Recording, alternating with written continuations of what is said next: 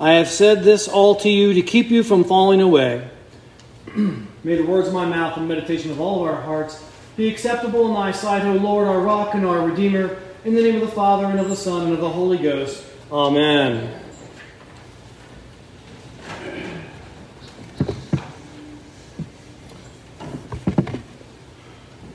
The gospel this morning is Jesus telling his disciples about the counselor, the comforter, the paraclete, the Holy Spirit, and what he shall do. And then he says, I have said all this to you to keep you from falling away. And then he talks about how they're going to put him out of the synagogue. And when people kill them, they think that they'll be offering a service to God. And the word that's used at the very end of the first verse of chapter 16 there, it says, keep you from falling away. The King James just says something a little bit different, but it's the same idea. But the word is scandal. This is going to be real complicated. In the Greek, it's scandalize. Or scandalizoid. In Latin, it's scandalous. Real hard to translate. What is a scandal? I mean, like literally, what is a scandal? A scandal is simply this. It is a stone or a block that you trip over that causes you to fall. Now, the connotation, of course, today is that a scandal is some salacious sin that everybody hears about, and oh, the scandal. And the reason why they say that is back in the old days, it was not just an inconvenient thing, but it was something that was terrible because it would cause people to fall. They might follow after that same wretched sinner who had done that public sin. It was the scandal. It was the stone that would cause you to fall. But that's not the connotation that Jesus has here. Jesus is talking about falling away because of evil, because of bad things happening. Now, there are two reasons why people fall away from the faith because of evil. The first is external, and it's really rather simple. In philosophical terms, it is the problem of evil. And that is that people look at the world and they see malformed children with horrible birth defects. They see cancer. They see murder. They see natural disasters like earthquakes and fires where people die. And they say, well, there cannot be a God that allows all of this. And so they sit and judge God. But by what standard do they judge him? You see, there's not possible to have good and evil without God. Oh, sure, you can have your own opinion about what you like and don't like, but that's not some sort of universal standard. Just because you think that something is right or wrong doesn't mean I have to believe it. In no way. I don't care if the whole bunch of you get together and have a vote after this service saying we need to murder, Deacon Dave. And we've all decided it's the right thing to do. I'm happy for your little convocation. But at the end of the day, it's just a group of people's opinions. Germany elected Adolf Hitler and killed 6 million Jews. It was just their opinion. It was objectively wrong. But there is no objectively wrong without a moral law, and there's no moral law without a legislator. You see? And so as soon as you sit there and say, I don't believe in God because of the evil in the world, God ceases to exist, fine, and your idea of evil's out the window too. You see, it's nonsense. There is no good or evil without God. It's just your opinion, which you're welcome to have. But if a guy like me reduces somebody to that, and they can see the sense of it, then they just go to the fallback position, well, I don't like your God. All right. Sure. I get that. You don't like my God. Okay. I mean, I don't know what I'm supposed to say to them about that except this. there's a reason for the things that you see in the world. Romans chapter 8, verse 18. I consider that the sufferings of this present time are not worth comparing with the glory that is to be revealed in us. For the creation waits with eager longing for the revealing of the sons of God. For the creation was subjected to futility, not of its own will, but of the will of him who subjected it in hope. Because the creation itself will be set free from its bondage to decay and obtain the glorious liberty of the children of God.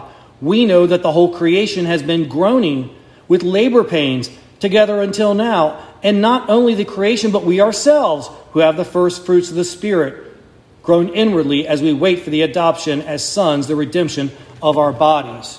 Now, if you didn't catch that, this is what happened at the fall of man. A wrench was thrown into the universe. Not just us. Yeah, sure. I mean, Adam and Eve die, and we all die too as a result of that. There is no death before sin. Adam and Eve would still be here today, along with all of humanity, if they had not sinned. And so it is with the world. The world would not have earthquakes and volcanoes and mosquitoes biting you and cancer and bad teeth and broken marriages and children that don't respect you and all the other things if it wasn't for sin. The very fabric of the universe was ruined by sin. How important is man to God?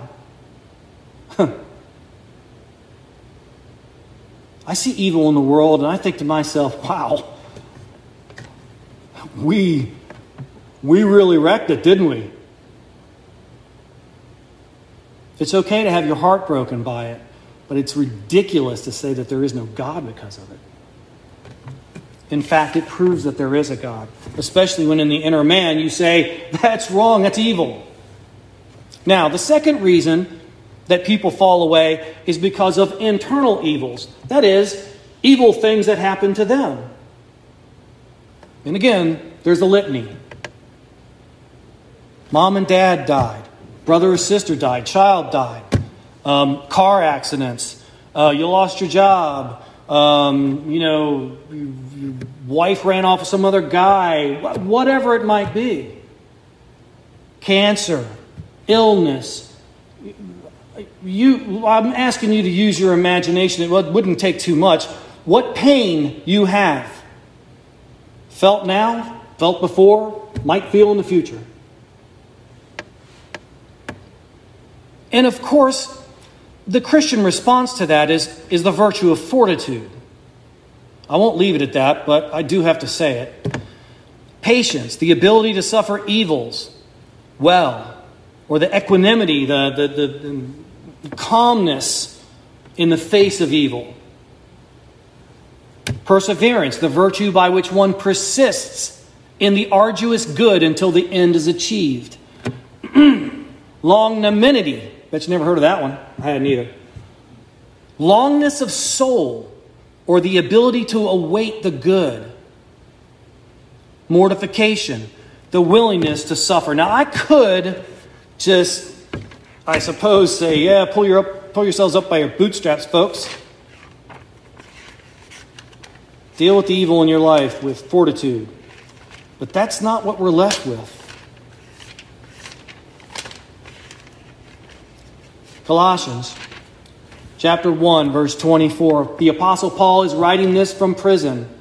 It is not pleasant for him, I assure you. A modern day prison is a country, it's unbelievable. You would commit a crime to be in a modern day prison compared to this prison. You think they owe you food? Maybe, a little bit. He's suffering, and he writes to the Colossians, now I rejoice in my sufferings for your sake, and in my flesh I complete what is lacking in Christ's afflictions for the sake of his body, that is the church. Now, he does not mean that somehow the atonement is incomplete and that Jesus' blood shed on the cross for you will not save you to the uttermost. It will. But what he's talking about is the body of Christ that is still in the world.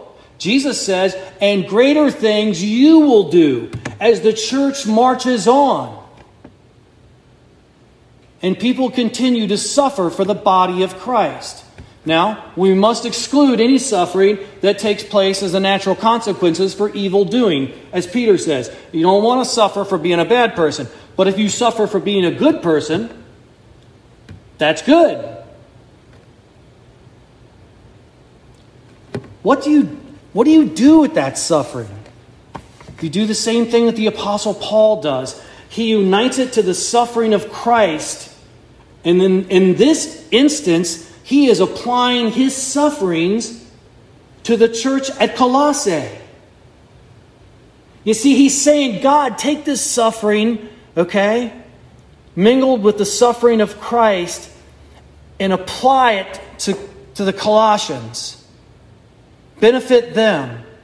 Now, the first person I would say that should benefit from your own personal sufferings is you, of course. God, take this suffering and sanctify me. But it's not just simply you.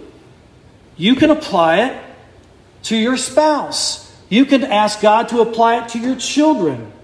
You can ask God to apply it. And this is what I'm going to ask of you this week. You can ask God to apply your sufferings to the mission and work of this parish. Just for 1 week. I'm not asking for your money. I'm asking for your pain.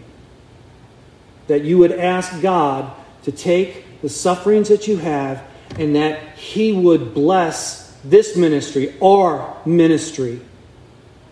That we would reach people for Christ and we would disciple them to maturity. Would you give me your pain just this week?